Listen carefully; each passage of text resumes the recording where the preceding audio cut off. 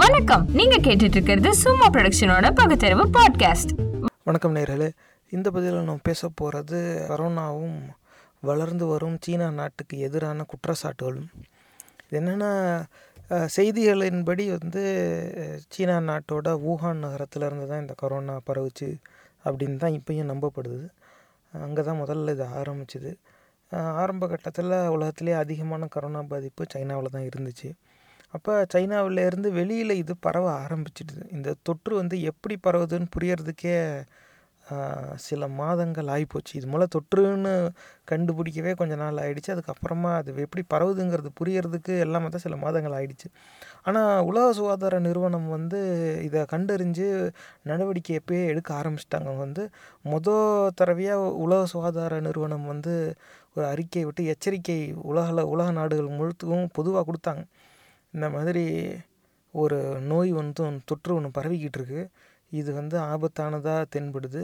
இப்போதைக்கு எதுவும் பெருசாக இல்லை. ஆனால் இது சைனாவிலேருந்து ஆரம்பித்து மற்ற நாடுகளுக்கு போக ஆரம்பிச்சிருச்சு. எல்லாரும் கவனமாக இருங்க, இது இப்படி அப்படின்னு அவங்க சொல்ல ஆரம்பிச்சிட்டாங்க. இதை உலக சுகாதார நிறுவனமே நீங்கள் யூடியூப்பில் வேணால் போய் பாருங்கள். அவங்களோட சேனலில் காணொலியாகவே போட்டிருக்காங்க. எந்தெந்த காலகட்டத்தில் எந்தெந்த தேதியில் என்னென்ன அறிவிப்பு விட்டாங்க. அதுவே ஒரு ஆதாரம். அப்போ அந்த மாதிரி எச்சரிக்கை அறிவிப்பு உலக சுகாதார நிறுவனம் விடும்போது சீனாவுக்கு வெளியில் உலகளவில் 176 கொரோனா கேஸ் தான் இருந்துச்சு. 176 பேருக்கு தான் கொரோனா கண்டறியப்பட்டுச்சு. அப்போவே அவங்க அதை வச்சு தான் அவங்க உறுதி செய்கிறாங்க, இது வெறும் ஒரு நாட்டுக்குள்ளே இருக்கிறது இல்லை, அது பரவுது, இது வேறு விதமானது, இது மற்ற சார்ஸ் ஈபோலா மாதிரி கிடையாது. ஏன்னா அதுவும் தொற்று தான், அதுவும் பரவுச்சு. ஆனால் அதோட அந்த பரவுற அந்த மோடாலிட்டின்னு சொல்லுவாங்க, எந்த விதத்தில் பரவுதோ அது இந்த நோய்க்கு ரொம்ப முற்றிலும் மாறுபட்டதாக இருக்குது. இது கொஞ்சம் சீக்கிரமாக அதிகமாகவும் பரவுற மாதிரி இருக்குது அப்படின்னு சொல்லி தான் அவங்க எச்சரிக்கை விட்டாங்க. ஆனால் அது யாரும் உலக நாடுகள் செவி சாய்க்கவே இல்லை. இவங்க டிசம்பர் ஜான்வரியிலேருந்து சொல்லிட்டு தான் இருக்காங்க. யாரும் அதை பெருசாக கண்டுக்கவே இல்லாமல் இதெல்லாம் இப்படி தான் சொல்லலாம், அதெல்லாம் பயப்படாதீங்க, அதெல்லாம் ஒன்றும் கிடையாது, அதெல்லாம் அங்கே தான் இது. அதுவும் குறிப்பாக மேற்கத்திய நாடுகள் எப்போவும் போல் இதெல்லாம் ஏசியா ஆஃப்ரிக்கா நாடுகள்லாம் அவங்களுக்கு நோய் வர்றது தான் எப்போவுமே. ஏன்னா வரலாறு படி பார்த்திங்கன்னா, நம்ம இங்கேருந்து மேற்கத்திய நாடுகளுக்கு வீசா வாங்கிட்டு போகணும் அப்படின்னாவே அந்த வீசாவுக்கான விதிகள்லேயே எப்படி இருக்குன்னா, நம்ம என்னெல்லாம் தடுப்பூசி போட்டிருக்கோங்கிற ஆதாரம் காட்டணும். ஒரு சில நேரம் தடுப்பூசி ஏற்கனவே போட்டிருந்தாலும் ஒரு குறிப்பிட்ட நோய்க்கான தடுப்பூசியை நம்ம போட்டு அதுக்கான சான்றிதழையும் கொடுக்கணும். அவங்க ஒரு பட்டியல் வச்சுருப்பாங்க, எந்தெந்த நாட்டில் என்னென்ன மாதிரி வியாதி பரவுதுன்னு. நம்ம நாடு அந்த பட்டியலில் எந்த பட்டியலில் இடம் பெறுதோ அதுக்கு ஏற்றாப்புல தடுப்பூசிக்கான ஆதாரத்தை நம்ம கொடுக்கணும். அது இல்லாமல் செஸ்ட் எக்ஸ்ரேன்னு கேட்பாங்க, என்னென்ன கேட்பாங்க, மெடிக்கல் செக்கப்பும்பாங்க. இது அவ்வளவும் செஞ்சு இந்த சான்றிதழ்லாம் கொடுத்தா தான் நீங்கள் எங்கள் நாட்டுக்குள்ளே வரலாம் அப்படிம்பாங்க. இது பல ஆண்டுகளாக அவங்க வச்சுருக்கிற ஒரு விதிமுறை. உலக நாடுகள் மற்ற எல்லாருமே இதை ஒரு நல்ல விஷயமாக தான் பார்த்தாங்க. அந்தளவுக்கு அவங்க நாட்டு குடிமக்கள் மேலே பற்றோடு இருக்கிறாங்க. எங்கள் மற்ற வெளிநாட்டிலேருந்து என் மக்களுக்கு யாரும் நோயை பரப்பிடக்கூடாது, அப்போ வரவங்க எல்லாருக்கும் நான் நோய் இருக்கா இல்லையா அப்படிங்கிற அந்த ஆதார சான்றிதழை பார்த்துட்டு தான் நான் உள்ளே விடுவேன், அந்த அளவுக்கு அப்படி இருந்தாங்க. ஏன்னா அப்படி இருந்தும் கரோனா அங்கே போயிடுச்சு. ஏன்னா இப்போ சைனாவுக்கு எல்லாருக்குமே வியாபாரம் பாதி சைனாவில் தான் நடக்குது. எல்லோரும் சைனாவுக்கு போக வரன்னு தான் இருந்தாங்க. அப்போ அங்கேருந்து சுற்றுலான்னு சொல்லி அவங்களுக்கு மேற்கத்திய நாடுகளில் இருக்கிறவங்களுக்கு சுற்றுலானாவே ஆசிய நாடுகளுக்கு தான் வருவாங்க. இங்கே இங்கேருந்து போனவங்க எல்லோரும் அதை கொண்டு போயிட்டாங்க. இதுதான் நடந்திருக்கு. ஆனால் இப்படி தொற்று பரவும் அப்படிங்கிறது பரவ ஆரம்பித்த பிறகு தான் தெரிஞ்சது. உலக சுகாதார நிறுவனம் அப்போயே அறிவிக்க ஆரம்பிச்சிருச்சு, ஏன் இந்த மாதிரி பரவிக்கிட்டு இருக்குது, சைனாவில் இப்படி இருக்குது. அதுவும் குறிப்பாக சைனாவில் எப்படி இந்த மாதிரி அந்த விமான போக்குவரத்து துறை எப்படி அதை கட்டுப்பாட்டுக்கு கொண்டு வந்துருச்சு, எத்தனை ஏர்லைன்ஸ் நிறுத்திட்டாங்க. ஏன்னா மற்ற நாடுகள்லாம் சைனாவில் இப்படி தொற்று பரவுதுன்னொடனே சைனாவிலேருந்து வர பிளேன் எங்கள் நாட்டில் இறங்கக்கூடாது இப்படிலாம் அறிவிச்சுக்கிட்டாங்க. அவங்க சைனாவை கேட்டிருக்கலாம், என்ன செய்கிறீங்க ஏது செய்கிறீங்கன்னு கேட்டு 2 நாடுகளும் சேர்ந்து முடிவெடுத்து அறிவிச்சாங்களாங்கிறது நமக்கு தெரியாது. ஆனால் எடுத்தோடனே சைனாவில் நோய் பரவுது, சைனாவிலேருந்து வர எந்த பிளேனையும் எங்கள் நாட்டில் இறக்க மாட்டோம் அப்படின்னு சொல்கிறது. அப்புறமா சைனாவுக்கு நாங்கள் எந்த பிளேனையும் அனுப்ப மாட்டோம் அப்படிங்கிறது, இந்த மாதிரி அறிவிச்சுக்கிட்டாங்க. ஆனால் அது ஒரு சுகாதார கண்ணோட்டத்தில் பார்த்தா அது சரியானது தான். ஏன்னா அப்போ தான் தொற்றை கட்டுப்பாட்டுக்குள்ளே கொண்டு வர முடியும். இது ஜான்வரி மாதத்திலே இதை பற்றி பேச்சு வந்துருச்சு. இந்த மாதிரி ஆகுது இது. ஏன்னா அது அந்த விமான போக்குவரத்து துறையை பெருசும் பாதிச்சிச்சு. முதல்ல பாதிக்கப்பட்ட துறை அதுதான். அவங்களுக்கான வருமானம் பாதிக்கப்பட்டுச்சு. ஏன்னா நிறைய ஊரை இணைக்க முடியாமல் போகுது. நிறைய பேர் அங்கங்கே தேங்கி போயிட்டாங்க பயணிகள் எல்லோரும். இப்படி இருந்துச்சு. ஆனால் அதுக்கப்புறமா பார்த்தா மற்ற நாடுகள்லையும் வந்து இது பரவ ஆரம்பிச்சிருச்சு. இப்போ இது எப்பவும் போல் சார்ஸு, H1N1, இந்த ஈபோலா இந்த மாதிரியான தொற்று இது அப்படியே கரைஞ்சு போயிடும்னு எதிர்பார்த்தாங்க ஆட்சியாளர்கள் பெரும்பாலும். ஆனால் உண்மை வந்து அது இல்லை. அவங்களுடைய எல்லா யூகமும் வந்து தவறுன்னு நிரூபிக்கப்பட்டுருச்சு. பெரிய அளவில் வளர்ந்துக்கிட்டே இருக்குது இன்றைக்கி தேதியிலையும். அப்போ ஒரு காலகட்டத்தில் இவங்க எடுத்த அலட்சியமான அந்த கண்ணோட்டமும் அதுக்கு அந்த சரியான நேரத்தில் எடுக்காத அந்த செயல்பாடுங்கிறதுனால தான், அதனால தான் சரியான நேரத்தில் இவங்க செயல்படலை, இவங்க அந்த முடிவுகள் எடுக்கலை. அந்த நடவடிக்கை சரியான நேரத்தில் எடுக்காததுனாலேயே பல்லாயிரக்கணக்கான பேர் பாதிக்கப்பட்டுட்டாங்க, ஆயிரக்கணக்கான பேர் மரணம் அடைஞ்சிட்டாங்கன்னு வந்ததும் இப்போ இந்த ஆட்சி பொறுப்பில் இருக்கிறவங்களுக்கு என்ன செய்கிறதுன்னு தெரியல. யார் மேலேயாவது பழியை போட்டாகணும். அப்போ குறிப்பாக அமெரிக்க அதிபர் ட்ரம்ப் வந்து இப்போ அமெரிக்கா வந்து ஒரு பொருளாதார ரீதியில் பார்த்தா ஒரு பெரிய நாடு. உலக நாடுகளில் பெரும்பாலான நாடுகள் அந்த ஒரு நாட்டுக்கு விற்கிறத நம்பியே வாழும் பல விதத்தில், இல்லை அந்த நாடு கொடுக்குற கடன் உதவியை நம்பி வாழும். அப்போ பொருளாதார ரீதியாக எல்லாரும் அவங்கள வந்து ஒரு பெரிய முதலாளியாக தான் பார்க்குறது ஒரு கண்ணோட்டம்.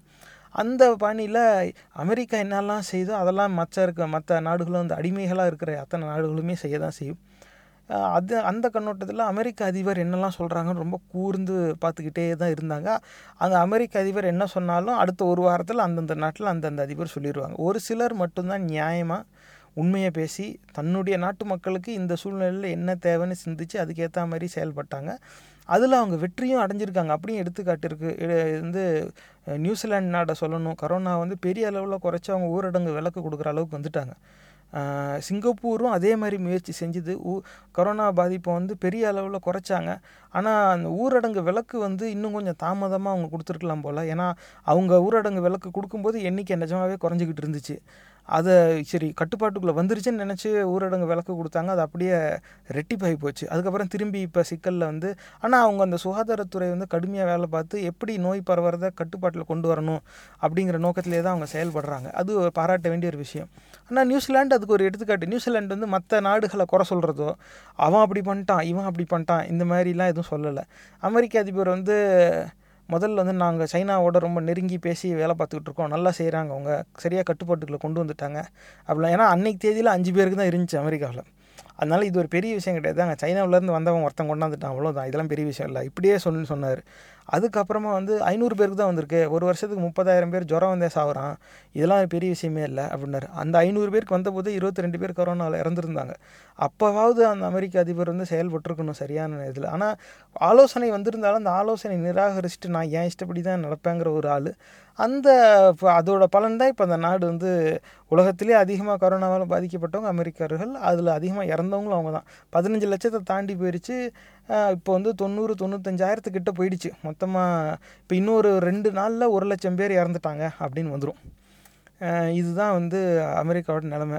ஆனால் இப்படி எண்ணிக்கை கூடிக்கிட்டே போகவும் சூழ்நிலை கட்டுப்பாட்டுக்கு வெளியில் போயிடுச்சு. இந்த நோய் வந்து நம்ம எதிர்பார்த்ததோ கொடுமையாக இருக்குன்னு தெரிஞ்சதும் அப்படியே தன்னுடைய நிலைப்பாடை வந்து அமெரிக்க அதிபர் மாற்றிக்கிட்டார். இது வந்து சைனா நினச்சிருந்தா சரி செஞ்சுருக்கலாம், சைனா சரியான நேரத்தில் சொல்லலை அப்படி சொல்ல. இதில் இன்னொரு சில அமெரிக்க அரசியல்வாதிகள்லாம் என்ன சொல்ல ஆரம்பிச்சிட்டாங்க, இது வந்து இயற்கையாக பரவன வியாதி மாதிரியே தெரில, செயற்கையாக இவங்க வந்து தயாரித்து விட்டுருக்காங்க உலகத்தை அழிக்கணும்னு. அப்படி இது வந்து ஒரு பெரிய சூழ்ச்சி, இவங்க வந்து வியாபாரத்துக்காக இந்த மாதிரி செஞ்சுட்டாங்க இப்படிலாம் வந்து குற்றச்சாட்டு. ஆனால் என்ன தான் குற்றச்சாட்டு சொல்லி எல்லாரும் அசிங்கப்படுத்தினாலும் முதல்ல எல்லோரும் ஒதுக்கி வச்சாங்க. யாரும் சைனாவிலேருந்து வர பிளேனை நாங்கள் இறக்க விட மாட்டோம் அதாவது அந்தந்த நாடு வந்து அவங்கவுங்க குடிமக்களை மட்டும்தான் உள்ளே வாங்கிக்கிச்சு, மற்ற நாட்டு குடிமக்களை உள்ளே வாங்கிக்கவே இல்லை. அது குறிப்பாக சைனாலேருந்து வரவங்கள நிராகரிச்சிருச்சு. அதேமாதிரி சைனாவுக்கு நாங்கள் விமானமும் அனுப்ப மாட்டோம் அப்படின்னாங்க. இது ஒரு பெரிய விமானத்துறை கண்ணோட்டத்தில் பார்த்தா இது ஒரு பெரிய தீண்டாமை மாரி வச்சாங்க. ஆனால் அப்போ சூழ்நிலை அப்படி அதுதான் செஞ்சு ஆகணும். ஆனால் வெறுமனே விமான போக்குவரத்தை தடை செஞ்சுருந்தா பரவாயில்ல, ஆனால் அது ஒரு பழி சொல்லி தான் செஞ்சாங்க. சைனாவிலேருந்து இப்படி வந்துட்டுருக்கு, சைனானாவே வேண்டாம், நாங்களும் வரல, சைனாலேருந்து யாரும் வராதேங்க, இந்த மாதிரி நிராகரித்தாங்க. அப்படி அதுக்கப்புறமா இப்போ வந்து இந்த அமெரிக்க அதிபரோட வழியிலேயே போய் அமெரிக்க அதிபர் என்ன சொன்னாலும் அவருக்கு அங்கே அரித்தாலும் இவங்க இங்கேயே சொரிஞ்சுக்கிறது, அந்த மாதிரியான ஒரு வேலையை வந்து நிறைய நாடுகள் வந்து செஞ்சுக்கிட்டு இருக்குது. அப்போ அந்த மாதிரி அமெரிக்க அதிபர் சொன்னாருன்னு சொன்னதும் சைனாவை எல்லோரும் இப்போ குறை சொல்ல ஆரம்பிக்கிற ஒரு இதுக்கு வந்துட்டாங்க. அப்படி இருந்தும் எல்லோரும் நிராகரித்தாலும் எல்லோரும் குறை சொன்னாலும் கடைசியில் அவனுக்கு மாஸ்க்கு, க்ளவுஸு, சானிடைசரு யார் வந்து உற்பத்தி செஞ்சு அனுப்புகிறான்னு கேட்டால் சைனா தான். அவன் வந்து என்ன தான் பிடிக்கலன்ட்டிய, என்னால் தான் நோய் வந்துச்சுங்கிற, என் ஊர்லேருந்து எந்த பிளேன் கிளம்புனாலும் இறக்க விட மாட்டேங்கிற, உன் பிளேனையும் என் ஊருக்கு அனுப்ப மாட்டேங்கிற, அப்புறம் இப்போ மாஸ்க் மட்டும் ஏன் கேட்டுக்கிட்டு வர, நீயே தயாரிச்சுக்கன்னு கை விரிக்கிறதுக்கு எவ்வளோ நேரம் ஆயிருக்கும்? அதுவும் அந்த சூழ்நிலையில் உலகத்திலே அதிகமான கொரோனா பாதிப்பு சைனாவுக்கு தான் இருந்துச்சு. எப்பா என் நாட்டில் தான் இப்போ அதிகமாக பாதிப்பு இருக்குது, நான் முதல்ல என் நாட்டு மக்களை தான் பார்க்கணும், உனக்கு எல்லாத்தையும் எடுத்து கொடுத்துட்டு என் நாட்டு மக்களை சாகடிக்க முடியாதுன்னு சொல்கிறதுக்கு சைனாவுக்கு எவ்வளோ நேரம் ஆயிருக்கும்? ஆனால் அப்படி சொன்னாங்களா? சொல்லலை. யாரெல்லாம் எந்த நாடுலாம் சொல்லிச்சோ அந்த நாடு அவங்களுடைய விமானத்தை அனுப்பிச்சு விமானத்தை பூரா நிரப்பி அனுப்புனாங்க. வியாபாரம் தான், அதில் வந்து மாறுபட்ட கருத்தே கிடையாது. ஆனால் நீ அசிங்கப்படுத்தினாலும் அவன் உனக்கு எப்போ வாய்ப்பு வருதோ அப்போ நான் அடிக்கிறேன் பாடுறேன்னு சொல்லி அந்த ஈன புத்தியை அவங்க பழகாமல் இருந்தாங்க. அவங்க மனிதர்களாக செயல்பட்டாங்க. அப்படி தான் இதை பார்க்கணும். அந்த ஊஹான் நகரத்தை ரொம்ப கடுமையாக கட்டுப்பாட்டுக்குள்ளே கொண்டு வந்தாங்க. அந்த மொத்த மாவட்டத்தையும் கட்டுப்பாட்டுக்குள்ளே கொண்டு வந்து ஊரடங்கு அமல்படுத்தி 1,00,000க்குள்ளேயே இப்போ எண்ணிக்கையை குறைச்சிட்டாங்க. இது தினசரி 20-30 இன்னும் பரவிக்கிட்டு இருக்கு. ஆனால் ரொம்ப கம்மியான அளவில் கிட்டத்தட்ட கட்டுப்பாட்டுக்குள்ளே கொண்டு வந்துட்டாங்க அப்படின்னே சொல்லிடலாம். இப்போ சைனாவில் பிரச்சனை இன்னும் முடிவுக்கு வரலை, ஆனால் கிட்டத்தட்ட முடிவுக்கிட்ட நெருங்கிட்டாங்க. இப்போ ஆனால் இன்றைக்கி நம்ம நிலைமையை பார்த்தா இந்தியா சைனாவோட அதிகமாக போயிடுச்சு எண்ணிக்கையில். சைனாவுக்கு அப்புறமா பல மாதங்களுக்கு அப்புறமா தொற்றை பார்த்த நம்மலாம் சைனாவை தாண்டிட்டோம். இதுதான் நம்ம லட்சணம். அப்போ இந்த மாதிரி எல்லோரும் இப்போ சைனாவை குறை சொல்கிறதுலையே கவனமாக இருக்காங்க. திரும்ப திரும்ப அது நம்ம நாட்டிலே சொல்ல ஆரம்பிச்சிட்டாங்க. இது சைனா லேபில் தயாரித்து விட்டுருக்கு, என்னமோ இவங்க தான் பக்கத்துலேயே இருந்த மாதிரியும் அந்த லேபில் இவங்க தான் உட்காந்து அவங்களுக்கு அசிஸ்டண்ட்டாக வேலை பார்த்தா மாதிரியும் பேசுகிறாங்க. இதுக்கு பின்னால் நிறைய விஞ்ஞானம் இருக்குது. அந்த அறிவியல் நிறைய பேருக்கு தெரியறதில்ல.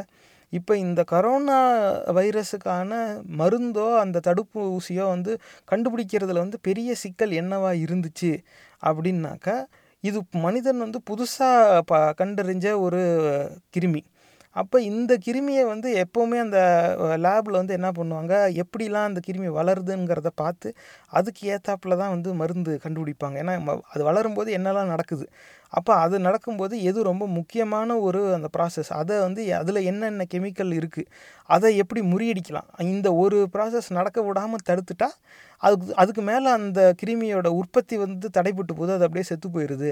அப்போ என்ன மாதிரியான ரசாயனத்தை பயன்படுத்தினா அதை தடைப்படுது, அந்த கிருமி செத்து போகுதுங்கிறத வச்சு பார்ப்பாங்க. இதுக்கு முதல்ல அந்த கிருமியை வளர விட்டு பார்க்கணும். எப்படி வளருது, என்ன விகிதத்தில் வளருது, இன்றைக்கி இருக்கிற எண்ணிக்கை நாளைக்கு எப்படி, சில மணி நேரங்களில் 1 மணி நேரத்துக்கு எத்தனைங்கிற விகிதத்தில் எப்படி எண்ணிக்கை மாறுது, இந்த மாதிரி பல கண்ணோட்டங்கள் இருக்குது. அப்போ அதெல்லாம் பார்க்கணுன்னா அந்த கல்ச்சர் மீடியம் அப்படின்னு சொல்லுவாங்க. இது எந்த ஒரு சின்ன கண்ணுக்கு தெரியாத உயிரினமாக இருந்தாலும் அதை அந்த டிஷ்ஷில் வச்சு வளர வைக்கிறதுக்கான ஒரு பொருள். அது இவங்களுக்கு ஏற்ற கல்ச்சர் மீடியம் கிடைக்கிறதே ஒரு பெரிய பாடாக போயிடுச்சு ஆரம்ப கட்ட காலத்தில். ஏன்னா போட்டதுமே அந்த கல்ச்சர் மீடியமில் இருக்கிற உயிர் அணுக்களே செத்து போயிடுது. அப்போ இந்த மாதிரி இந்த கொரோனா வைரஸ் கிருமி எப்படி வளருது, எப்படி உற்பத்தி ஆகுது, என்ன விதத்தில் உற்பத்தி ஆகுது, என்னென்ன சூழ்நிலையில் இதோட உற்பத்தி அதிகமாக இருக்குது, என்னென்ன சூழ்நிலையில் இதோட உற்பத்தி கட்டுப்பாட்டுக்குள்ளே வருது, இதை புரிஞ்சுக்கிறதுக்கே பல மாதங்கள் ஆகிப்போச்சு. இப்போயும் நம்ம கடைசியாக மருத்துவர்கள்ட்ட பேசினப்போ அது 6 நிலை இப்போ இருக்குது இந்த மாதிரி மருந்து கண்டுபிடிக்கிறதுல. இப்போ தான் 4வது நிலையில் இருக்காங்க. அதுலேயும் 3 பகுதி இருக்குது, அதில் முதல் பகுதியில் தான் இருக்காங்க. இந்த 4வது நிலை முடிஞ்சு அப்புறம் 5வது நிலை போகணும், அதுக்கப்புறம் 6வது. இது அவ்வளவும் வெற்றிகரமாக முடிஞ்சால் தான் அடுத்த வருஷம் மார்ச் இல்லை ஏப்ரல் போல் தான் மருந்து வரும். இதுதான் இந்த விஞ்ஞானிகள் எதிர்பார்க்கறது. அதுவும் ரொம்ப எல்லாமே சீக்கிரம் முடியறதா இருந்தால் அந்த காலகட்டம். அப்போ இப்படி இருக்கும்போது இந்த கிருமி எப்படி வளருது, இது எப்படி செயல்படுதுங்கிறத புரிஞ்சுக்கிறதுக்கே ஒரு தாமதம் ஆயிடுச்சு. அப்படி ஒரு சூழ்நிலை இருக்கும்போது இதை லேபில் தான் தயாரித்தாங்கன்னு சொல்கிறது எந்த விதத்துலேயும் நம்புகிற மாதிரியே தெரியல. ஏன்னா அப்படியே அவன் தயாரிச்சிருந்தாலும் அதை இந்த மாதிரி அவன் வெளியில் விட மாட்டான். ஏன்னா இதுக்கு முன்னாடி நீங்கள் வரலாறு எடுத்து பார்த்தீங்கன்னா சதாம் ஹுசைன் மேலே இப்படி ஒரு குற்றச்சாட்டு இருந்துச்சு. அதாவது அவருடைய மந்திரி அவையிலேயே நிறைய இந்த மாதிரி விஞ்ஞானிகளை வச்சுக்கிட்டு வெளிநாடுகள்லேருந்தே பொருட்களை வாங்கி இந்த மாதிரி ஆந்த்ராக்ஸ் மாதிரியான அந்த கிருமியெல்லாம் உருவாக்கி மற்ற நாடுகளுக்கு அனுப்புகிறாங்க, இது ஒரு பயோ வார் அவங்க செய்ய பார்க்குறாங்க இப்படின்னு ஒரு குற்றச்சாட்டு இருந்துச்சு. இந்த மாதிரி ஆந்த்ராக்ஸ் கிருமி ஒரு சில இடத்துக்கு தபால் மூலமாக அனுப்பப்பட்டதுங்கிற செய்தியும் வந்துச்சு. அது யார் எப்படி அனுப்புனாங்கன்னு உறுதியாக அந்த கால சூழலில் சொல்ல முடியல. ஆனால் சதாம் ஹுசைன் மேலே அப்படி ஒரு குற்றச்சாட்டு இருந்துச்சு. அப்போ அனுப்பும்போது சதாம் ஹுசைன் ஆண்ட நாட்டில் ஆந்த்ராக்ஸ் யாரும் சாகலை, அதுவும் ஒரு கொடிய கிருமி தான். அப்போ யார் தவறான ஒரு செயலுக்காக இந்த மாதிரியான தொழில்நுட்பத்தை பயன்படுத்தலாமான்னா பயன்படுத்தலாம், அப்படி பயன்படுத்தியிருக்காங்களான்னா பயன்படுத்தியிருக்காங்க. ஆனால் அதை பயன்படுத்தும் போது அதுக்குன்னு சில விதிகள் இருக்குது. தானே சாகிற மாதிரி அவனும் செய்ய மாட்டான். ஏன்னா சரியான விஷயத்தை செய்யும்போது ஒரு தவறு நடந்துடலாம், அதை உடனே திருத்திக்கலாம், அதுக்கான வாய்ப்பு கிடைக்கும். ஆனால் செய்யறதே தப்புங்கும்போது அதில் தவறே நடக்கக்கூடாது, தப்பை தான் ரொம்ப சரியாக செய்யணும். அப்போ இது அந்த சிந்தனையே வந்து ஒரு மோசமான ஒரு சிந்தனை. அதை செயல்படுத்துகிறவங்க வந்து ரொம்ப ஜாக்கிரதையாக தான் அதை செயல்படுத்துவாங்க. இந்த மாதிரி வந்து தன்னோட நாட்டிலேயே 80,000 பேருக்கு வந்து 4,000 பேர் சாகிற அளவில் விட்டுட்டுலாம் யாரும் அதை செய்ய மாட்டாங்க. அந்த மாதிரி கிடையாது. அப்படி இருந்துச்சுனாக்கா இந்நேரம் அது கட்டுப்பாட்டில் வந்திருக்கும். அதுவும் வரலை. ஏன்னா சைனாவிலே இன்னும் கட்டுப்பாட்டில் 100% வரலை. இப்போ தான் குறைஞ்சிருக்கு, கிட்டத்தட்ட அவங்க நெருங்கிட்டாங்க அப்படி தான் சொல்லணும். இதுதான் வந்து அதுக்கு பின்னால் இருக்கிற ஒரு கண்ணோட்டம். நீங்கள் சிந்திச்சு பாருங்கள். நான் சொல்கிறேங்கிறதுக்காக திருப்பி இதை நம்பிடாதீங்க. நீங்கள் உங்களுக்கு தெரிஞ்ச மருத்துவர்கள்கிட்டையும், அதுவும் குறிப்பாக இந்த மாதிரி டிஷ்யூ கல்ச்சர் அப்படின்னு ஆங்கிலத்தில் சொல்லுவாங்க, இதில் பழகுன அறிஞர்கள், விஞ்ஞானிகள் உங்களுக்கு தெரிஞ்சவங்க யாராவது இருந்தாங்கன்னா அவங்கக்கிட்ட வந்து இதை பற்றி நீங்கள் பேசி பாருங்கள். எப்போவுமே எந்த உயிரினத்தை அழிக்கணுன்னாவோ வளர்க்கணுன்னாவோ அது முதல்ல அவங்க செய்கிறது அந்த கல்ச்சர் மீடியமில் விட்டு வளர விட்டு வேடிக்கை பார்ப்பாங்க.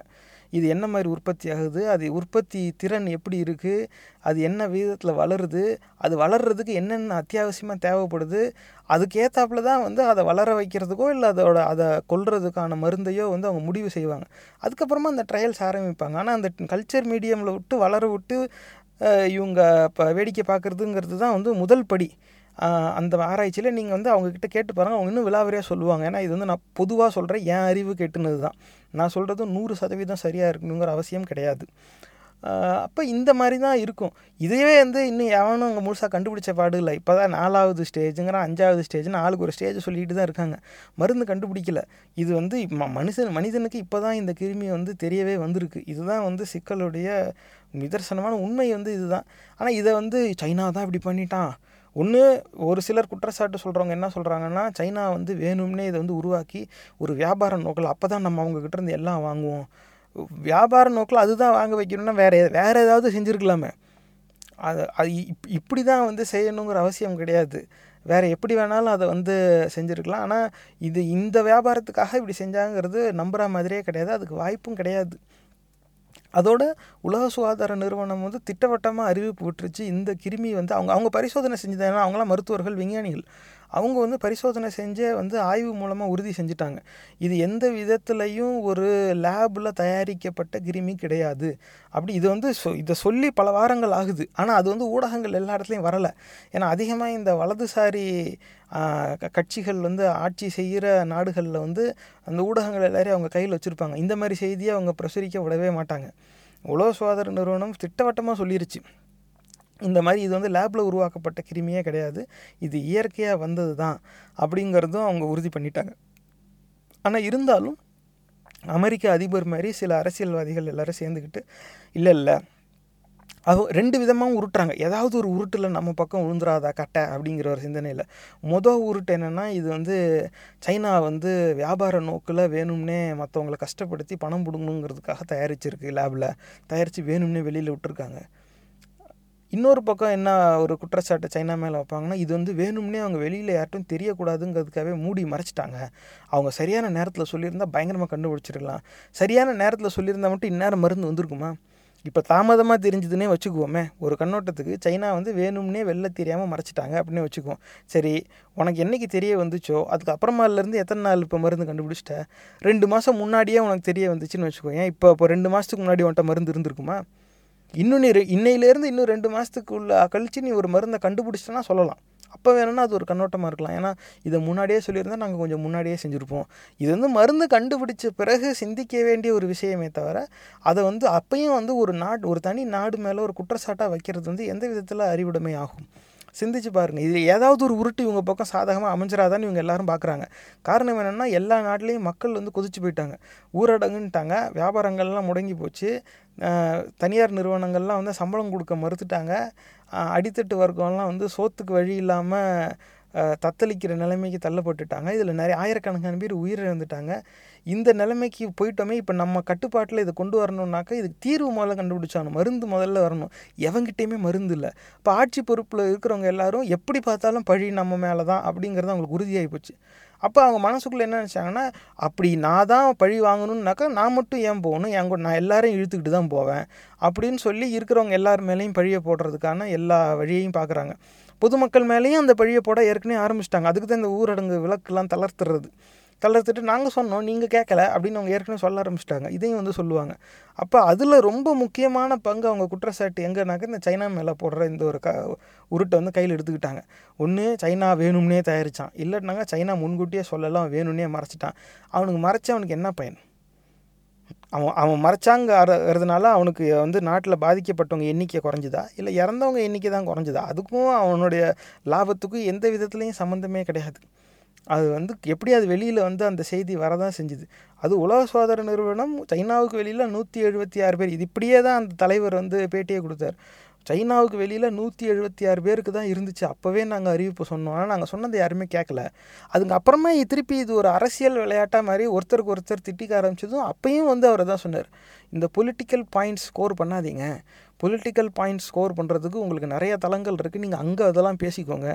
இது வந்து ஒரு பேரிடர் காலம், இப்போ வந்து ஒரு தொற்று பரவிக்கிட்டு இருக்குது, இது வந்து நமக்கு பொதுவான ஒரே ஒரு எதிரி தான் அது COVID-19, இந்த கொரோனா வைரஸ் கிருமி, வேறு யாரும் நமக்கு எதிரி கிடையாது. அந்த மாதிரி இது அரசியல் ஆக்காதீங்க, இதுக்கு அரசியல் சாயம் பூசாதீங்க அப்படின்னார். அவர் சொல்லி முடித்த அடுத்த நாள்லேருந்து அமெரிக்க அதிபர், அமெரிக்க அரசு வந்து இல்லை இது வந்து உலக சுகாதார நிறுவனத்துக்கு தலைமை பொறுப்பு வந்து சைனாவுக்கு வந்து சாதகமாக நடந்துக்குது, சைனாவுக்கான அரசியல் பரப்புரை பண்ணிக்கிட்டு இருக்கு இப்படின்னு சொல்ல ஆரம்பிச்சிட்டாங்க. இவங்க வந்து மருத்துவர்கள், விஞ்ஞானிகள், இவங்க வந்து உலக மக்களுடைய நலன் கருதி தான் அதை அவங்க பேசிக்கிட்டு இருந்தாங்க. அவங்க சொல்ல வந்தது என்னன்னா, நீ எதை வேணாலும் சொல்லு, இது வந்து ஒரு பப்ளிக் ஹெல்த் கிரைசிஸ், ஒரு உலக சுகாதார பிரச்சனை, நீ அந்த கண்ணோட்டத்தில் நீ என்ன சொன்னாலும் அந்த ஆலோசனை எடுத்துக்குவோம், அதுக்கு என்ன செய்யலான்னு பேசுவோம், அப்படி தீர்வு என்ன அப்படிங்கிறத நோக்கி நகராமல் இவன் தான் செஞ்சுட்டான், இவன் சொல்லாமல் விட்டுட்டான்னு இது ஒரு அரசியலுக்கு சாயம் பூசாதீங்க, கவனம் சிதற அடிக்கப்படுது, இதனால் வந்து நம்மளுடைய முயற்சிகள் வந்து பாதிக்கப்படலாம். ஏன்னா அந்த நேரத்தில் இவங்க இந்த மாதிரி பேசிட்டாங்கன்னதும் அமெரிக்க அரசாங்கம் வந்து, அதுவும் குறிப்பாக ட்ரம்ப்பு, உலக சுகாதார நிறுவனத்துக்கு அமெரிக்க அரசாங்கம் ஆண்டாண்டு கொடுக்குற நிதி உதவியை வந்து தடை செஞ்சிருச்சு. அப்போ இதெல்லாம் வந்து ஒரு பொருளாதார ரீதியான ஒரு அடிமைத்தனத்தை வந்து அவங்க கையில் வச்சுருக்காங்க அப்படிங்கிறது தான் நம்ம பார்க்கணும். இது வந்து ஒரு சரியான செயல்பாடு கிடையாது. ஒரு நாகரிகமான அரசு இந்த மாதிரி நடந்துக்காது. ஆனால் இதுதான் வளர்ந்த நாடுகளோட உண்மை லட்சணம். இப்போ தான் அவங்க சாயெல்லாம் வெளுக்குது. ஆனால் இப்படி ஆயிடுச்சு. இதையே வந்து இப்போ நம்ம நாட்டிலையும் பேச ஆரம்பிச்சிட்டாங்க. ஏற்கனவே ஒரு மத்திய அமைச்சர் வந்து சொல்ல ஆரம்பிச்சிட்டாரு, இந்த மாதிரி இதெல்லாம் வந்து சைனா தான் பரப்பிச்சு, உங்களுக்கு அது தெரியுமா, சைனா தான் பரப்பிச்சு, நம்ம யாருக்கும் அது தெரியவே மாட்டேங்குது, சைனா தான் காரணம், ஏன் இவங்க இப்படி சொல்கிறாங்க அப்படிங்கிறத நம்ம சிந்தித்து பார்க்க வேண்டிய ஒரு விஷயம். இன்னொரு பக்கம் இப்போ 1-2 நாளுக்கு முன்னால் வந்த செய்தி, அமெரிக்க அதிபர்னு சொல்லியிருக்காரு, அமெரிக்க அரசாங்கம் வந்து இந்திய அரசாங்கத்துக்கு வெண்டிலேட்டர்லாம் தானம் பண்ணும் அப்படின்னு, நாங்கள் வந்து டொனேட் பண்ணுவோம் அப்படின்னு சொல்லியிருக்காரு. அப்போ நம்ம வெண்டிலேட்டருக்கும் வந்து நம்ம அமெரிக்காவை நம்பி தான் இருக்கோம், இப்போ கடைசி பிச்சை எடுத்துக்கிட்டே தான் இருக்கணும், இதுதான் நம்ம அச்சே தின். அப்போ இந்த நிலைமையில் தான் இருக்கும். ஆனால் என்னடா திடீர்னு மாத்திரைக்கு, ஹைட்ராக்சி குளோரோக்வின் மாத்திரைக்கு நம்மளை மிரட்டினவன் திடீர்னு வெண்டிலேட்டரை நான் தருவேன் வெண்டிலேட்டர்னு சொல்கிறானே, இது என்ன எளிய அம்மனமாக ஓடுது, என்ன காரணம் அப்படின்னு விசாரித்தா, இந்த உலக சுகாதார நிறுவனத்துக்கான தலைமை பொறுப்பு ஒரு சுழற்சி முறையில் வரும். எல்லா உறுப்பினர் நாடுகளும் ஒரு முறை தலைமை பதவியில் உட்காரும். அப்படி இன்னும் 1 இல்லை 2 வார காலத்தில் உலக சுகாதார நிறுவனத்துக்கு புது தலைமை தேர்ந்தெடுக்கப்படும். அந்த தலைமை பொறுப்பு இந்தியாவை சேரும். அப்போ இன்னும் 2 வாரத்தில் புது தலைமை வருது, அது இந்தியா வருதுன்னொடனே கையில் வச்சுக்க பார்க்குறான். இதுக்காக தான் வந்து அவன் சொல்கிறான், நிஜமாவே நம்ம மக்களோட உயிரை காப்பாற்றணும், இந்த பேரிடர் காலத்திலேருந்து உலக மக்களை வெளில கொண்டு போகணும், இதெல்லாம் அவனுக்கு சிந்தனையே கிடையாது. அவங்க இந்த செய்தியை பார்த்ததுனால இப்படி தோணலை. ஆனால் திடீர்னு நான் அமெரிக்க அரசாங்கம் இந்திய அரசாங்கத்துக்கு வெண்டிலேட்டர் தானம் பண்ணணுன்னே வெறும் மாத்திரை, அந்த ஹைட்ராக்சி குளோரோக்வின்ங்கிற அந்த மாத்திரை வந்து மலேரியா இந்த ஒரு சில வியாதிகளுக்கு வந்து அது கொடுக்குறது, நம்ம நாட்டுக்கிட்ட அதோட உற்பத்தி திறன் வந்து அதிகமாகவே இருக்குது. ஏற்கனவே நம்ம அமெரிக்கா மாதிரி பல நாடுகளுக்கு இதை வந்து ஏற்றுமதி செஞ்சுக்கிட்டு தான் இருக்கோம். இந்த பேரிடர் காலம் வந்ததும் மருந்து ஏற்றுமதியை வந்து தற்காலிகமாக அரசு வந்து தடை போட்டுருந்துச்சு. உடனே அங்கேருந்து ட்ரம்ப் வந்து வெளிப்படையாக என்னன்னு கேட்டிருக்கலாம், தூதரகம் மூலமாக செய்தியை அனுப்பியிருக்கலாம், எத்தனையோ விதமாக நாகரிகமாக அது வந்து செஞ்சுருக்கலாம், யாருக்குமே தெரிஞ்சிருக்கணுங்கிற அவசியமே கிடையாது. இதில் வந்து என்ன, செத்தா உன் நாட்டுக்காரன் செத்தா என் நாட்டுக்காரன் செத்தாலும் மனுஷன் தானே, உனக்கு நான் உதவுறேன் எனக்கு நீ உதவு, இது வந்து சாதாரணமான ஒரு சிந்தனை. ஆனால் அதையும் வெளியில் ஊடகத்தில் வந்து இந்தியா மருந்து தர மறுக்குது, இதுக்கு வந்து பலன் இருக்கும், பார்த்துக்கணும், அதுக்கப்புறமா நாங்களும் ஏதாவது செஞ்சுருவோம் இப்படின்னு பொதுவாக மிரட்ட, உடனே அடுத்த நாளே நம்ம வந்து ஆஞ்சி இந்தா வந்துருச்சு ஜி அப்படின்னு சொல்லி இங்கேருந்து அந்த மருந்தெல்லாம் ஏற்றுமதி அனுப்ப உடனே இங்கே ஒரு பீதி கிளம்பிருச்சு. டேய், நீ அவன் மிரட்டுறான்னு சொல்லி மாத்திரை எல்லாத்தையும் எடுத்து கொடுத்துட்டு நமக்கு இல்லாமல் போயிடுச்சுன்னா என்னடா பண்ணுவேன் அப்படின்னு ஒரு அச்சமும் வர ஆரம்பிச்சிருச்சு. ஆனால் அதுக்கப்புறமா வந்து இல்லை, உற்பத்தி திறன் நம்மக்கிட்ட இருக்குது, ஏற்கனவே அனுப்பிக்கிட்டு இருந்தது தான் அந்த ஏற்றுமதி தடைய வந்ததுனால இப்படி ஆயிடுச்சு அப்படின்னு தோணுச்சு. வெறும் மாத்திரைக்கு நம்மளை மிரட்டினவன் திடீர்னு வந்து வெண்டிலேட்டரே வந்து இலவசமாக நாங்கள் வந்து தானம் பண்ணுறோம், அதுவும் அப்படி ஒரு சொல்லலாம் வந்து அவங்க பயன்படுத்துகிறதே வந்து ஒரு பெரிய விஷயந்தான். ஏன்னா அவங்க சிந்தனையில் தானம்னாவே நீ உயிரோடு இருக்கணும்னா மரியாதையை நான் கொடுக்குறத வாங்கிக்க, இப்படி தான் அவங்க பேசுவாங்க. இல்லை, நான் இது வாங்கிக்க, நான் எதை எடுத்துக்குவேன், நீ அதை விடக்கூடாது, மறுக்கக்கூடாது, பார்த்துக்க, இப்படி தான் வந்து இதுக்கு அந்த இதை வந்து வெளியில் ஊடகத்தில் வெளிப்படையாக பேச மாட்டாங்க. இப்படி தான் வந்து இந்த மேற்கத்திய நாடுகளுடைய அந்த எக்கனாமிக் பவர்ஸ்ன்னு சொல்லுவாங்க, பொருளாதார ரீதியான அந்த ஆதிக்க சக்திகள் வந்து இப்படி தான் பொதுவாக செயல்படும். திடீர்னு என்னடா இவங்க டொனேட்டுன்னு சொல்கிறாங்களே, அப்படி என்ன நடக்க போகுதுன்னு விசாரிக்கும் போது தான் தெரியுது, உலக சுகாதார நிறுவனத்தோட தலைமை பதவி அடுத்து இந்தியாவுக்கு வர்றதுக்கான வாய்ப்பு இருக்குது. இனி அடுத்த 1 வாரத்துலேயோ 2 வாரத்துலேயோ வருது. அப்படி வந்துச்சுன்னா தற்போதைய உலக சுகாதார நிறுவனத்தோட தலைமை சைனாவுக்கு எதிரான நடவடிக்கையில் வந்து ஆர்வம் காட்டலாம். வந்து அரசு, நீங்கள் ஒருத்தருக்கு ஒருத்தர் நீங்கள் என்ன வேணால் பேசிக்கோங்க, அது உங்களுடைய அரசும் இன்னொரு அரசும் பேசிக்க வேண்டியது, அதுக்கும் உலக சுகாதார நிறுவனத்துக்கும் சம்மந்தம் கிடையாது. நாங்கள் வெறும் சுகாதார ரீதியான இந்த பேரிடருக்கு என்ன செய்யணுங்கிற ஆலோசனை வழங்குறதோட சரி, அதுக்கு மேலே எங்கள் வேலை கிடையாது. இதில் இந்த அரசியல் சாயம்லாம் நாங்கள் பூசிக்க மாட்டோம், நீங்களாச்சும் அவங்களாச்சும் என்னமோ பேசிக்கோங்க, நாங்கள் வந்து எல்லாருக்கும் பொதுவாக என்னென்ன செய்யணும் என்ன செய்யக்கூடாது இதுதான் வந்து நாங்கள் சொல்லிக்கிட்டு இருப்போம் அப்படின்னு அவங்க எட்ட போயிட்டாங்க. இது வந்து அமெரிக்காவுக்கு ஒரு பெரிய பின்னடைவாக போயிடுச்சு. ஏன்னா அமெரிக்கானாவே அடுத்து UK, ஃப்ரான்ஸ், ஜெர்மனி சிலது இருக்குது. அவங்களாம் வந்து இந்த ஆமாஞ்சாமி கூட்டம், மேற்கத்திய பொருளாதார ஆதிக்க சக்திகள் தான் அவங்களும். ஆனால் அமெரிக்காவை பகிச்சிக்கிட்டு அவங்களால வாழ முடியாது, பொருளாதார ரீதியாக அப்படி தான் கட்டமைக்கப்பட்டிருக்கு. அப்போ அதனாலே வந்து இப்போ அமெரிக்கா சொல்லிடுச்சுனாக்கா அடுத்து இந்த மாதிரி ஒரு 4-5 நாடுகள் வந்து அதுக்கு சொல்லிவிடும். இந்த அத்தனை நாடுகள்கிட்டையும் வந்து குனிஞ்சு ஆமாஞ்சாமி போடுற நாடுகள்லாம் நம்ம ஒருத்தவங்க. அது நம்ம வந்து இப்போ இந்த உலக சுகாதார நிறுவனத்தோட தலைமை பதவிக்கு போயிட்டோம்னா இவங்க சொல்கிறது எல்லாத்துலேயும் கையெழுத்து போடுறதுக்கு ஒரு ஆள் வந்து அந்த இடத்துல போய் அமருவாங்க. இதுதான் நடக்க போகுது. ஏற்கனவே இப்போ நம்ம நாட்டுக்குள்ளே நடக்கிறதே நம்ம உலக அளவில் போய் செய்ய போகிறோம். அதுதான், அதனால தான் நம்மளை வந்து ஒரு நல்ல நிலையில் வச்சுக்கணும், ஒரு நட்பாக நம்மளோட பழகணுங்கிறதுக்காக இப்படி நாங்கள் வெண்டிலேட்டர் தானம் பண்ணுவோம். நிஜமாகவே வெண்டிலேட்டர் வருமா, வெண்டிலேட்டரோட பேக்கெட் கூட இங்கே வருமாங்கிறது பெரிய சந்தேகம். ஏன்னா இப்போதைக்கு உலகத்தில் இதுக்கான அதிகமான தேவை அமெரிக்காவில் தான் இருக்குது. அதனால் அதுவும் வேறு பார்க்கணும். அங்கேயே பல மருத்துவமனையில் அந்த வெண்டிலேட்டர்லேன்னு ஒருத்தருக்கு சண்டை போட்டுக்கிட்டு இருக்காங்க. இந்த நேரத்தில் வந்து அமெரிக்க அதிபர் நாங்கள் இந்தியாவுக்கு தருவோம்னாங்க, அங்கே இருக்கிறவங்க இன்னும் கடுப்பாயிருவாங்க. டேய், நமக்கே இங்கே பத்தலை, நீ இந்தியாவுக்கு தரேங்கிறேன்னாக்கா. ஏன்னா அவனுடைய நோக்கம் அமெரிக்க நாட்டு குடிமக்களையோ இல்லை இந்திய நாட்டு குடிமக்களையோ பாதுகாக்கிறது இல்லை, தான் மேலே பழி வராமல் இருக்க சைனா மேலே குற்றச்சாட்டு போட்டு அதுக்கான ஆதாரத்தை உருவாக்கணும். இப்போ இங்கேயும் அதே மாதிரி தான் இவங்க ஆதாரத்தை உருவாக்குனாங்க. ரேபிட் டெஸ்டிங் கிட் வந்ததில் பூரா failure. Rapid testing kit pregnancy test kit மாதிரி. ப்ரெக்னென்சி டெஸ்ட் கிட்டு நீங்கள் பயன்படுத்தியிருந்தீங்கன்னா அதில் பயன்படுத்தினவங்களை விசாரித்து பாருங்கள், அதில் 3 விதமான கோடு இருக்கும். சரியாக செயல்படலாங்கிறதுக்கு தான் அந்த 3வது கோடு நடுவில் வந்து காமிச்சிரும். அப்போ அப்படி வந்துருச்சுனாக்கா அதை தூக்கி போட்டு இன்னொரு கிட்டை தான் பயன்படுத்தணும். அதே மாதிரி தான் இதுவும் பழுதடைஞ்ச கிட்டு வர்றதுக்கான வாய்ப்பு தான். நல்லா இருந்தாலுமே மருத்துவர்கள்ட்ட பேசினப்போ என்ன சொன்னாங்கன்னா, அந்த கிட்டு வந்து ஒரு வாட்டி டெஸ்ட் பண்ணால் பத்தாது, இருக்குன்னு வந்தாலும் இல்லைன்னு வந்தாலும் இன்னொரு வாட்டியும் டெஸ்ட் பண்ணி உறுதி செஞ்சுக்கணும், அப்படி தான் அந்த டெஸ்ட்டு. இந்த நிலையில் இருக்கும்போது ஆனால் ஏதாவது ஒரு விதத்தில் சைனாவுக்கு எதிராக ஆதாரம் பதிவு செய்யணும். உடனே நிறையா பழுதடைஞ்ச கிட்டு வந்துருச்சா, இனிமேல் பயன்படுத்தாத, மொத்த கிட்டையும் திருப்பி அனுப்பி நம்ம பரிசோதனை திறந்தால் பாதிக்கப்பட்டுச்சு. ஆனால் அதனால நம்ம இங்கே எவ்வளோ தாமதமாக பரிசோதனை செஞ்சோம், எத்தனை பேருக்கு தொற்று பரவ நம்ம விட்டு வேடிக்கை பார்த்தோங்கிறத பற்றி யாரும் சிந்திக்கலை. அந்த மாதிரி நம்மளை சிந்திக்கவே இவங்க விடலை. இப்படி யாரெல்லாம் வந்து இந்த மாதிரி மேற்கத்திய ஆதிக்க சக்திகளுக்கு அடிமையாக இருந்து நம்ம தப்பிச்சுக்கலாம் அப்படின்னு நினைக்கிறாங்களோ அவங்க எல்லோரும் இந்த சைனாவுக்கு எதிரான ஒரு ஆதாரங்களை உற்பத்தி செஞ்சுக்கிட்டு இருக்காங்க. கொரோனாவுக்கான மருந்து உற்பத்தி செய்கிறத விட்டுட்டு சைனாவுக்கு எதிரான ஆதாரங்களை உற்பத்தி செஞ்சுட்டு இப்போ கேட்டாங்கன்னா நம்ம நாட்டுக்கு கூட தான் அவங்க ரேபிட் டெஸ்டிங் கிட் சரியானதாக தரவே இல்லை, அது எப்படி உனக்கு மட்டும் சரியாக தராமல் போச்சு, எல்லா உலக நாடுகள் பூரா அங்கே தான் வாங்குது, அது எப்படி உனக்கு மட்டும் சரியாக இல்லாமல் போச்சு. பார்த்தா யாரெல்லாம் இப்போ இந்த கூட்டத்தில் சேர்ந்துக்கிட்டு சைனாவை குற்றம் சாட்டுறாங்களோ அவங்க நாட்டில் மட்டுமே இந்த மாதிரி வந்ததாக ஒரு குற்றச்சாட்டு பதிவாயிருக்கும். ஏன்னா இதெல்லாம் அவங்க உற்பத்தி செய்கிற ஒன்று. இந்த மாதிரி கிட்டில் வந்து 100% சரியில்லாம் வராது, எல்லா உற்பத்தியிலையுமே பழுதுங்கிறது இருக்கும்.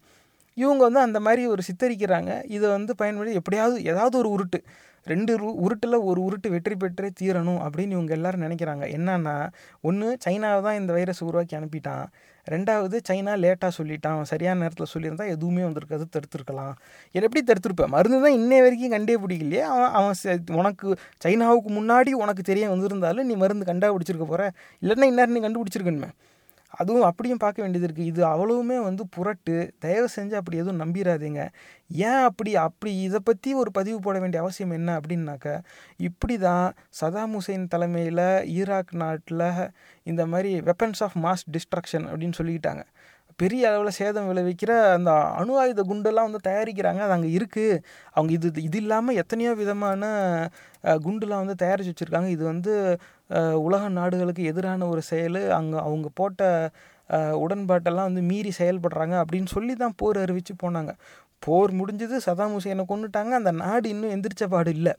அந்த போரில் போய் அமெரிக்காவே சரிஞ்சு போய் உக்காந்துருச்சு, இன்னும் எந்திரிக்கல, அது வேறு விஷயம். ஆனால் இப்படி பல நாடுகள் அந்த ஈராக் போரில் போய் சரிஞ்சாலும் இன்னைய தேதி வரைக்கும் அந்த வெப்பன்ஸ் ஆஃப் மாஸ் டிஸ்ட்ரக்ஷன் ஒரு குச்சி கூட கண்டுபிடிக்கல. அங்கேருந்து அங்கே இருக்குது. இவங்க ஏதோ போய் இன்ஸ்பெக்ஷன்னாங்க, பரிசோதனைன்னாங்க, ஆய்வுன்னாங்க, கடைசி வரைக்கும் எந்த ஆய்வும் கண்டுபிடிக்கல. போரில் போய் ஈராக்கை வீழ்த்தி புது அரசு கொண்டாந்தும் ஒரு குச்சி கூட எடுத்து காட்டலை. இதுதான் வெப்பன்ஸ் ஆஃப் மாஸ் டிஸ்ட்ரக்ஷன். அப்போ தான் தெரிய வந்துச்சு இது முழுக்க புரட்டு. அப்போ இதே மாதிரி, ஏன்னா அன்னைக்கு தேதியில் என்ன குற்றச்சாட்டு ஈராக் மேலே வச்சாங்களோ அந்த குற்றச்சாட்டில் ஈராக்னால லட்சக்கணக்கான பேர் இறந்து விடுவார்கள் அப்படிங்கிற ஒரு அச்சத்தை உருவாக்கி தான் உலக நாடுகளோட ஒரு ஒப்புதல்லாம் அவங்க காத்துக்கிட்டு இல்லை, அவங்க பாட்டு அறிவிச்சுக்கிட்டு போய் சுட ஆரம்பிச்சிட்டாங்க. ஆனால் அப்படி ஒரு ஒப்புதலுக்காக முயற்சி செய்கிற மாதிரி ஒரு ஆவணப்பதிவு செஞ்சுக்கிட்டாங்க.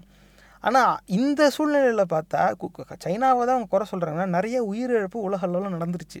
அப்போ சைனாவால் தான் இத்தனை பேர் செத்தாங்கன்னு சொல்லி கடைசியிலேருந்து முடிச்சுடுவாங்க. திரும்ப நம்ம ஒத்துக்கிற வரைக்கும் இதையே ஊடகத்தில் போட்டு நம்ம மூளையை செலவு செஞ்சுக்கிட்டே இருப்பாங்க. நேர்களே, தயவு செஞ்சு அதை நம்பிடாதீங்க.